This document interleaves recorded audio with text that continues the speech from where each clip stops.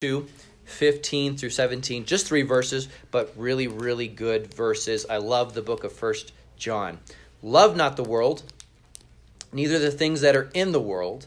If any man love the world, the love of the Father is not in him. So it sets up a binary. I only have one of 2 ways I can go. And we'll look at another verse in John, but it says that no man can serve 2 masters, right? So I can only choose one. I can either love the world or I can love the things of God. Those can't abide in me at the same time. At least not for very long, right? 16. For all that is in the world, the lust of the flesh, the lust of the eyes, and the pride of life, is not of the Father, but is of the world. And the world passes away, and the lust thereof. But he that doeth the will of God abideth forever. Looking at misplaced priorities, the first thing I want to talk to you about, okay, is if we were going to say, okay, these are what priorities for a Christian should be. And if I was to list my priorities, okay, and all of us are a Christian in here, what would you say would be the priorities that I should have and try to follow and adhere to? Mine would be, even if you go to work or you're tired, you still got to show up to church. Okay, all right. Yep, amen to that. So I'm going to put church as a priority, okay? I worked till 3 o'clock this morning. Man. I'm here. And he's here, amen. So he's putting that into practice. Okay, all right, good. So I'm gonna put devotion right to God, and then I'm gonna put this in no particular order for right now. Okay, we can mess with this in just a little bit. Okay. Prayer. Okay, all right, good deal. I'm gonna include this in devotion then, right? So Bible reading and prayer is that the strong uniter there. Anybody else? I think you could say practice, so it's not just church on Sunday; it's every day. Living it throughout the week. Okay, all right, that's good. Okay. I like that. Practically living out those things which you say that you believe. Denise? Your relationships. Okay. I don't know where that would fall under. Gotcha. And obviously inside there we could go in and we could prioritize relationships and those things, right? Yes, sir? Tithing. Okay, all right. So I'm giving to God in my tithe. Okay, very good. Now, if we were to look at, well, sorry, give me a couple more because I can place these in just 1 second and I'll show you. We'll wrap it up. They give doing a specific service Okay, so some type of to God. ministry that you're, okay, all right. Yeah. Oh. Okay, whether it's through your local church or whatever, right? You have some place of concentrated service to the Lord. I like that. Kara? Instilling like God and godly principles in our children. Okay, all right. So we're going to put down Christian home, right? Okay, very good. Now, if I was to take these, and we could sit here, if I tried to keep drawing them out, we could put a lot more on here, okay? But here's what we've got, all right? So if I've got my relationships and Christian living, practical living, which carries to the house, what Philip was saying, okay? You've got church, right? And you've got devotion to God, right? I've got tithing, which would be a part of that, okay, whatever. So you basically could boil this down to, okay, you should put God, family, okay? And then notice what's funny is that no one has yet said, but what would be the other tier that you probably would need to have, right, is work. Okay, very good. So to fund all of these things, right, okay, I should put it in that order. So basically, if we were to condense this list, I could condense that list into those 3 things, okay? So I have some type of service towards God. Okay, I'm tithing. I be faithful to my devotions, all those things. Okay, everyone would say that my family should definitely be above my work. And so if a job was causing me to have rough patches or not be good for my family at all, then I'd probably get out of that, right? I would maybe stop bartending because I realized it has bad implications for my kids later on. Things like that, okay? So here we go.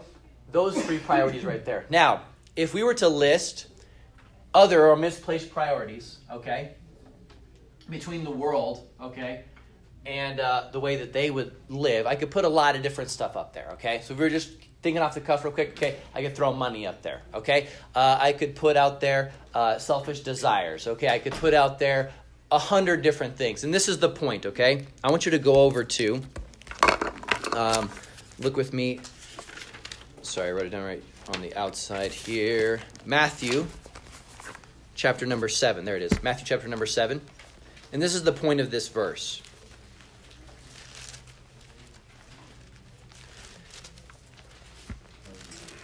Matthew chapter 7 and the verse number 13.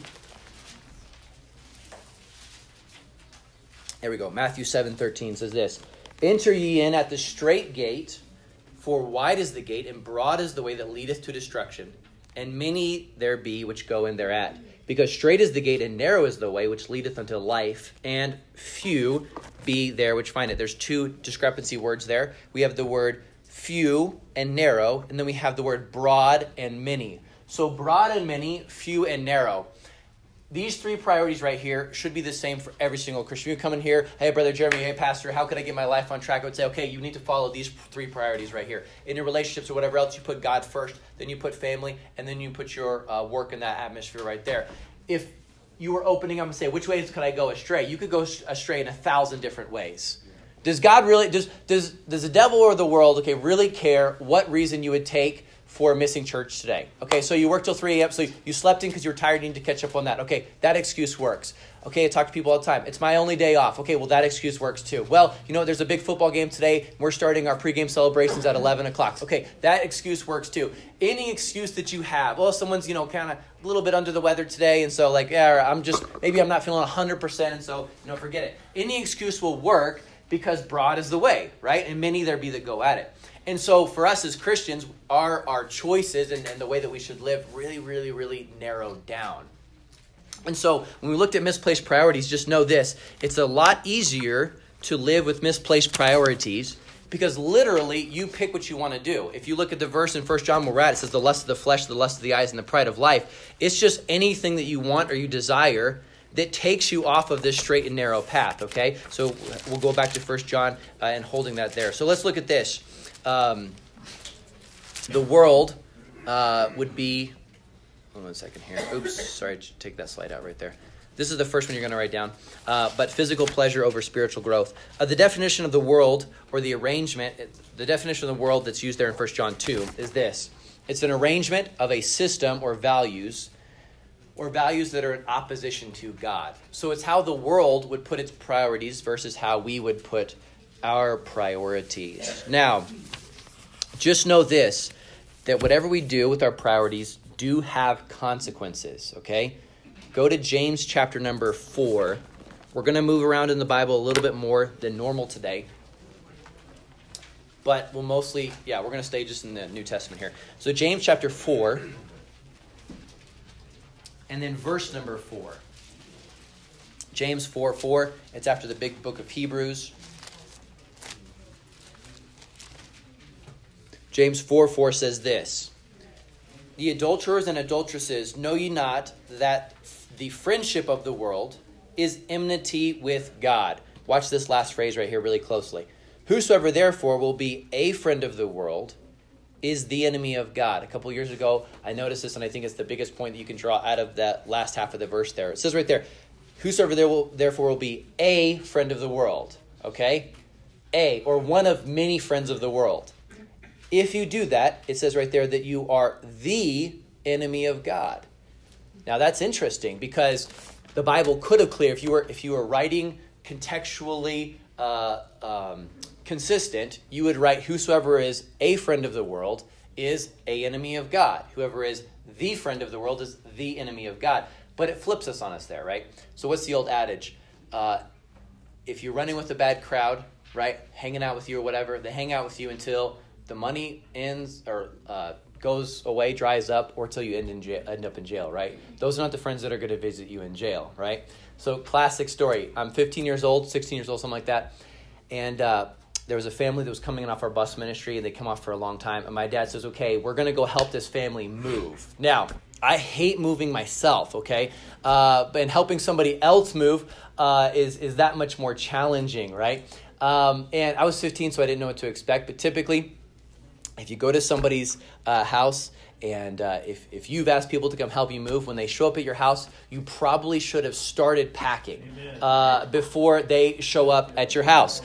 This was not the case. For a couple of different times I've helped people move. So we showed up and they were starting to scrounge around to maybe find some boxes. And so that was our first task, was to maybe we could go some places to maybe find some boxes and things like that. So we were trying to look around to find some boxes. And then our next task was to maybe help them to go through and sort sort through what was bad in the kitchen and what we shouldn't take and what was maybe good in the kitchen and things like that. I was joking with Sean and Christina because we went to Sean and Christina's house, and man, it was already in boxes. I told Sean, I was like, this has never happened to me before. I mean, I can help you move. We can be out here in 30 minutes. And it was all nice, and Christina had it all marked, and she wrote, this is for the kitchen, this is fragile, and different things like that. And just like a good UPS worker, I took the fragile box, and I just put it with all of the other boxes where you should have and stuff. And so we started to help this other family pack up. And they said this. They said, man, this is so weird. Because there were 3 of us that showed up from church. They said, it's so weird. Like, we had a bunch of our friends they were supposed to come and show up and things like that. Their family wasn't in church, just the kids. We were getting picked up on the bus. They were supposed to come, but they just kind of bailed. Or I don't know where they're at. I'm sure that they're coming. And 15-year-old myself even knew then, I'm sure they're not coming. They're not going to be their friends. Your party friends are not going to be the friends that help you move. And so there's a difference between being a friend of the world, doesn't really care about you that much, and as soon as it's done, they suck the life out of you or whatever else, you're done. But you want to be the friend of God. The Bible says of Abraham that he was the friend of God, not a friend of God. So God takes your relationship with him very, very, very personally. And you are either the friend of God or you are the enemy of God. And I know this, I would rather be on terms where I am the friend of God, like Abraham, right? Instead of set in opposition to him and what he's trying to do. So here we go. What are some ways that people, those who are not doing right priorities, choose physical pleasure over spiritual growth? The first thing that we'll look at here is in sexual exploitations. Man, if you look at the world, you can hardly watch anything without it going here right away, right? You can hardly be around anything. It's amazing just how young and younger they want to teach this in schools to kids and things like that. I'm old-fashioned. I believe that this is a job of the parent, right, to talk to their kids, but they're going to make it to where they want to train them in this, and then you have to go and say, I don't want my kid to watch that. They're going to fight you on it, and it's going to be mandatory really quick, and they're pushing to bulldoze over the rights of a parent to know or maybe be involved in what their kid takes on.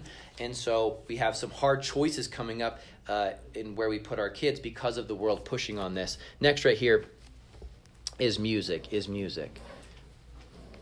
At some point, it would be good for me to take a sidebar and do at least 10 or 15 minutes in class just on the dangers of music and everything. But I think that even for adults, and we talk about this, we preach this with teenagers a lot, but kids can't mask things as well. But I can tell you this from personal experience and working with kids for quite a while.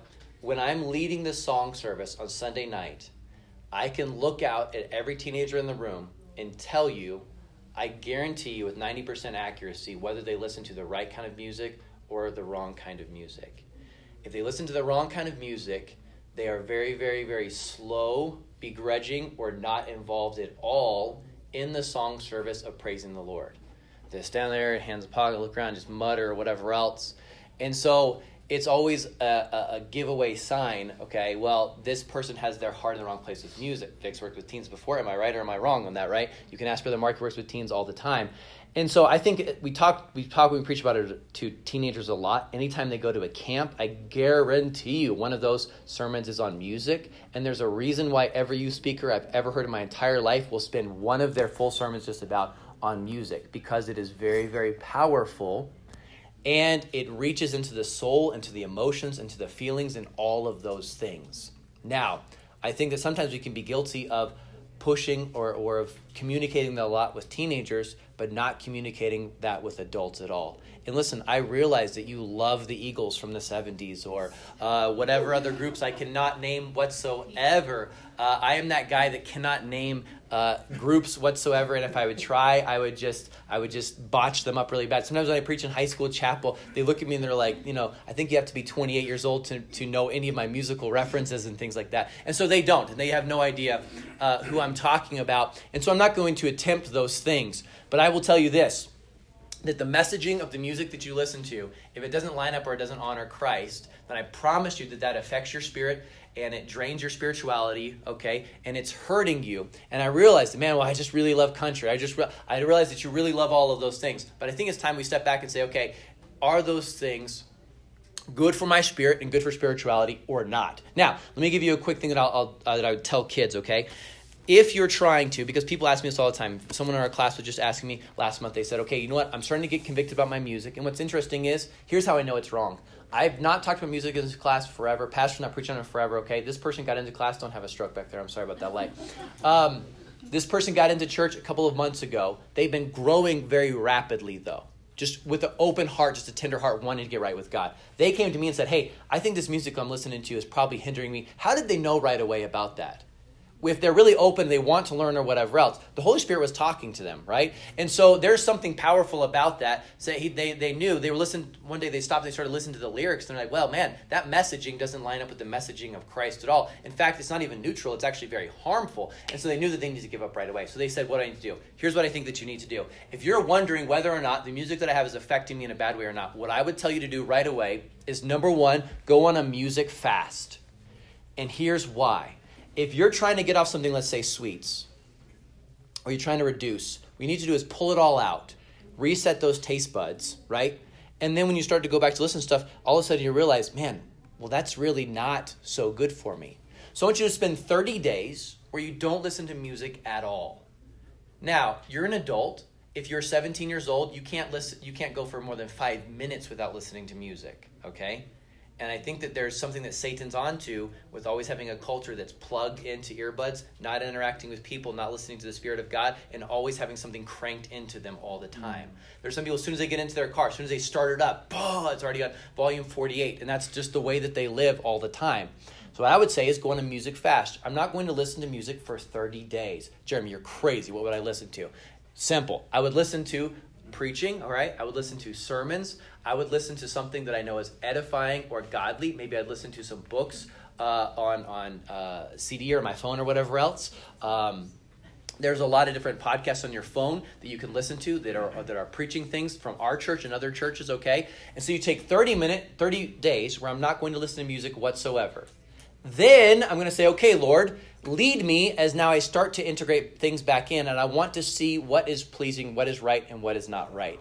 And you're going to find that God can lead you. But a lot of times, we're too attached to our things in order to make a good decision on it. Okay, does that make sense? And so if you're wanting to pursue a better relationship with God in your music, that's what I would say for you to do. Now, I say all that one because this one up here comes up next fast here. Overindulgence in food and overindulgence in food. What? Physical pleasure over spiritual growth? Now, make sure, I know, too soon. The pastor preached. He says, don't worry about stuff like that. He said this on Wednesday night. I was there. You were on Wednesday night. You want to have a Big Mac? Have a Big Mac. I said, or two. So I guess this is for me, right? Amen. Now, what I want you to do with this is, okay, look, Wednesday morning, okay, start listening to this. Because on Tuesday night, I want you to come to our Valentine dinner. It's going to be at Golden Corral. It's going to be really, really good, okay? And they have a whole buffet there. You can eat as much as you possibly want to, okay? But overindulgence in food, okay? One thing I would write beside this, okay, that I think that just starts, that we start even little kids on in America is just portion control. That's all that you'd have to write down at that. Is that I remember my mom telling me when I was little, she's like, you got to give your stomach time to catch up, to tell your brain when it's full. And you can't do that if you have two forks going at the same time. And so portion control is a good thing. Next year, alcohol and drugs. One way that we're choosing physical pleasure over spiritual growth is alcohol and drugs. I don't think that we need to harp on this for long because I believe that we something we realize is wrong. But the Bible says in Ephesians 5:18, and be not drunk with wine where is in excess, but be filled with the Spirit. The Bible says there, but be filled with the Spirit. In other words, there's two choices that I have. Either I can be filled or I can be controlled by alcohol, or I can be controlled by the Holy Spirit of God. Those two things can't live in concert, right? The Holy Spirit would not want you to drive recklessly and pick up a DWI. So either you're being controlled by alcohol, or you're being controlled by the Holy Spirit of God, okay? And I believe, and I don't care if it's old-fashioned, I realize that there's a move to churches to try to push and try to include into the realm of what they successfully teach social drinking. But I think when you go to the Bible, that it condemns all drinking 100% whatsoever. So that's where we stand. That's where we stand as a church. That's where I stand. And so I think that it has no place in the refrigerator, the drawers, or the containers of Christians, period, okay? Alcohol and drugs. Let's look at this one right here. Possession over the soul. Possessions over the soul. Mark 8:36, great verse. If we don't have it written down there, you can write this down. Mark 8:36. Yeah, I don't. Write this out next to that. You can look at it in a bit. Mark 8:36. What shall it profit a man if he shall gain the whole world and lose his own soul? What shall it profit a man if he gain the whole world and lose his own soul? Right here, first off, this person loves materialism. He loves materialism. Matthew chapter number 6 talks about this. Matthew chapter number 6. He loves materialism. And then also, after a love for materialism, he starts to serve materialism. The Bible says there no man can serve two masters, for else he will either hold to the one and hate the other, or he will hate the one and love the other. No man can serve God and mammon, okay? I want to show you something that might not be the first point that we think about this, though, okay? But Mark 8:36, I love this verse. I wish I had time to go into it, but I messed myself up earlier. But it says this, what shall it profit a man if he shall gain the whole world and lose his own soul, okay? This means in pursuing something, we need to be careful that along the way, we don't lose good things in the pursuit of another good thing. Let's put this right here, okay? The Bible says that we should all strive, okay, for the high calling of God in Christ Jesus. In other words, this would be the perfect will of God in our lives. All of us want to strive to head towards this, okay? That should be our pursuit. However, we can lose things along the way. I want to give you a scenario because it came up recently. But let's say that you and your wife got married, okay, before you knew Christ, before you were saved, or before you were both strongly planted in church. When that happens, 9 times out of 10, one of the spouses, okay, is here in their spiritual walk, and one of the spouses is here. They're not on the same plane.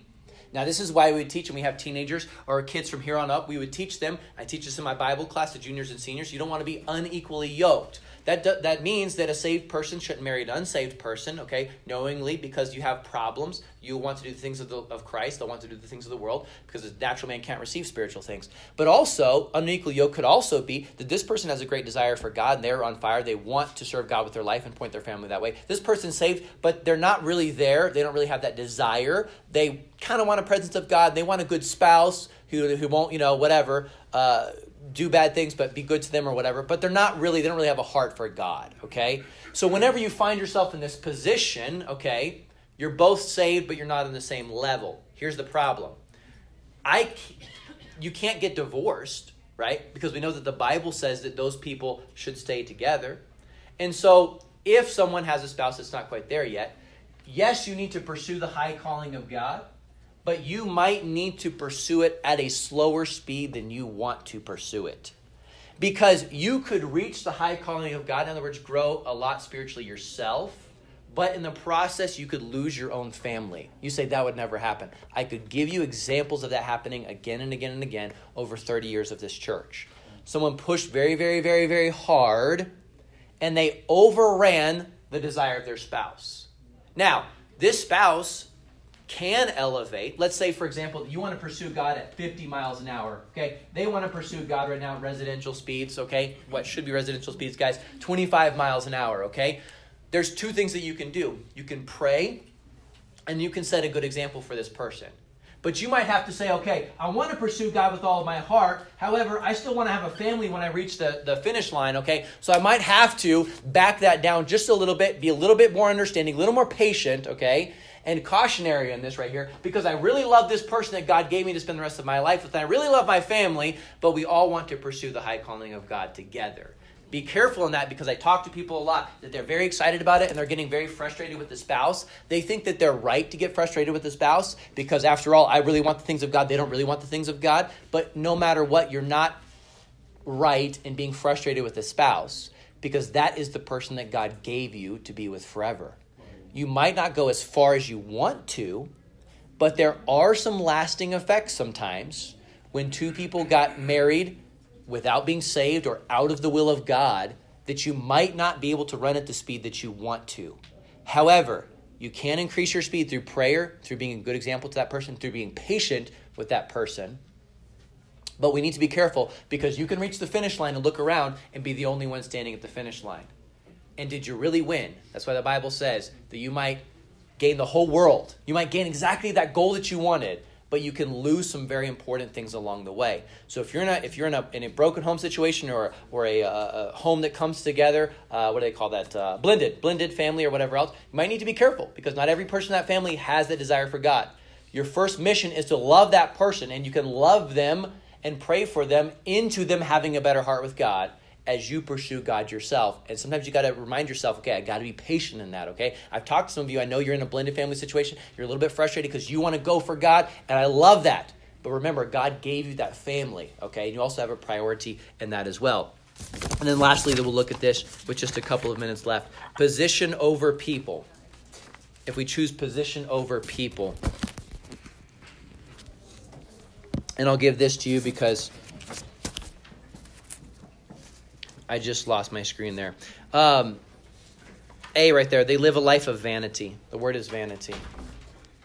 If you choose a position over people, they live a life of vanity. Obviously, this is more for guys than for ladies, but sometimes guys,